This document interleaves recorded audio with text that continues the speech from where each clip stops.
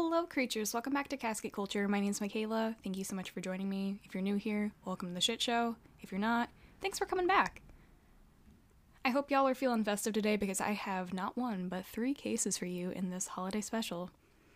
So sit back, grab, probably a beverage, maybe a snack, I don't know. We'll see how long this is. As a disclaimer, all cases used are meant for educational purposes only and never meant to harm the victims or the families of the victims. It's 2008, and Joseph and Alicia Ortega were celebrating Christmas the only way they knew how. Surrounded by their 5 children, Sylvia, Letitia, Alicia, James, and Charles, plus their spouses and children. The house was full of laughter, games, good food, and no one wanted the night to end. The night eventually drew to a close around 11:30, and while everyone was getting ready to leave, there was a knock at the door. 8-year-old Katrina, the grandchild of the Ortegas, would race to open the door. Katrina would be met by a man dressed as Santa Claus, and her cries of excitement would come to an end quickly, as the man would fire a bullet, point-blank ranged, into the 8-year-old's face. The rest of the household naturally broke into chaos, and quickly the family members began to hide throughout the house. The next person to be shot would be James Ortega, who, despite his injuries, would continue to try to fight the gunman and defend his family. Unfortunately, his attempts would be unsuccessful, and the gunman would proceed to kill the rest of the family, leaving Letitia as the only survivor. After the gunman completed this part of his attack, he revealed the final part of his plan. The shooter brought a homemade flamethrower.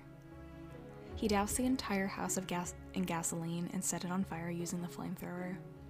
A total of 9 people would die that night and could only be identified by medical and dental records due to the extent of their injuries. It was reported that most of the survivors were able to recognize the shooter and would later be identified as Bruce Pardo, the ex-partner of Sylvia Ortega. Bruce died of a self-inflicted gunshot wound to the head and was found by his brother, Brad Pardo. A post-mortem toxicology report revealed that Pardo was under the influence of cocaine during the time of the crime. The motive of Pardo was unclear, but the factors that may have driven him to the crime fall from revenge for Sylvia for moving on after their divorce and due to the worsening financial conditions from her recent lost job. The next case I'm going to be discussing is the Omaima Nelson case, aka the Hannibal Lecter copycat. Omaima Nelson was born in Cairo, Egypt, and eventually moved from Cairo to the US in 1986, making her only 18 at the time. Once she was established in the US, she began a career in modeling and also nannied on the side to get by. To outsiders, she was pursuing the American dream. In 1991, Omaima would meet her future husband, 56-year-old Bill Nelson. Bill previously worked as a pilot, but this was cut to an end due to a conviction of drug smuggling. Despite the 30-year difference between the couple, they would marry after only 2 weeks of knowing each other. Their marriage reportedly started out well, but this would not last for long.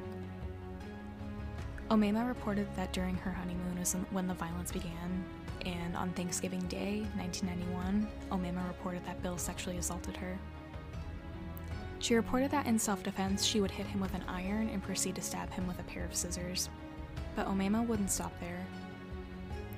Omaima would go on to castrate and dismember her husband's corpse, and then proceed to cook his head and hands.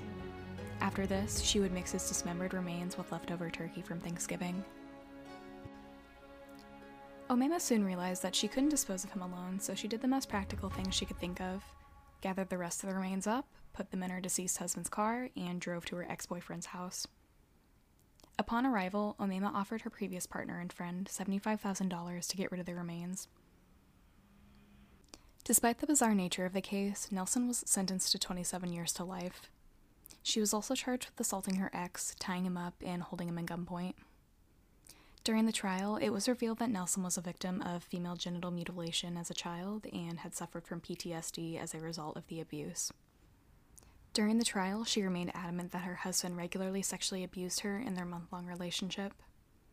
Another gruesome aspect of the case, 80 pounds were never found of the remains, and neighbors testified that the night of the crime, they heard her garbage disposal running all night long. And that was the case of Omaima Nelson. A little bit short, not so sweet.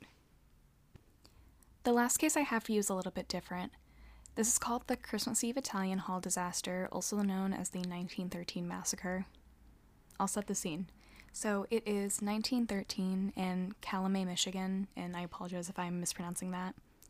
Workers' rights were a hot topic despite the lack of regulations in place to protect workers, and miners in particular were subject to long hours and dangerous working conditions.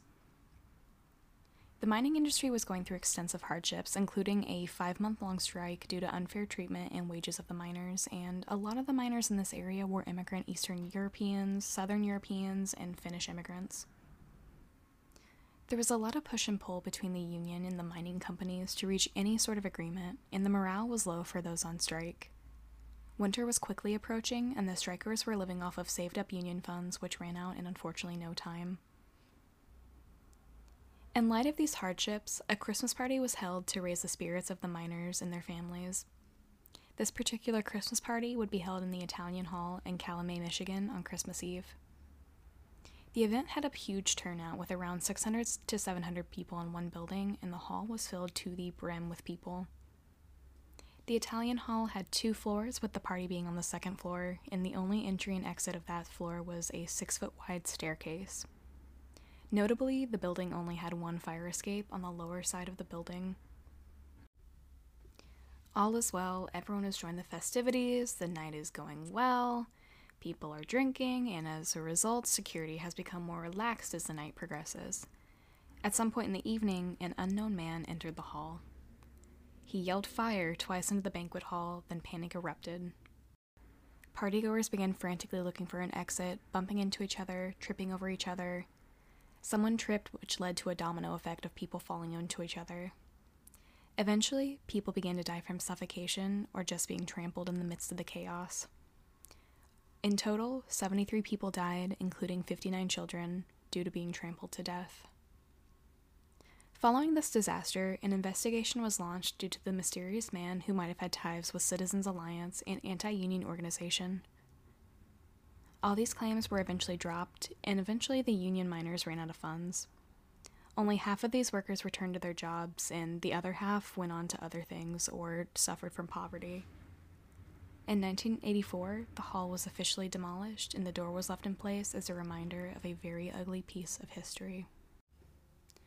And that was that. Somehow, even after talking about 3 cases, I am just barely at 10 minutes, so I apologize. I talk wicked fast for no reason. I just get very passionate about what I'm talking about and when I want to tell you guys. I'm so sorry. But anyways, thank you so much for joining me today. Let me know if you would like a longer episode or if you're okay with these short episodes. But either way, I will see y'all next week. And don't forget to share, like, and show this episode to your cat, your great uncle David, your best friend. I don't care. Thank you so much for your support, as always. And yeah, cool, sick, and nasty. Bye.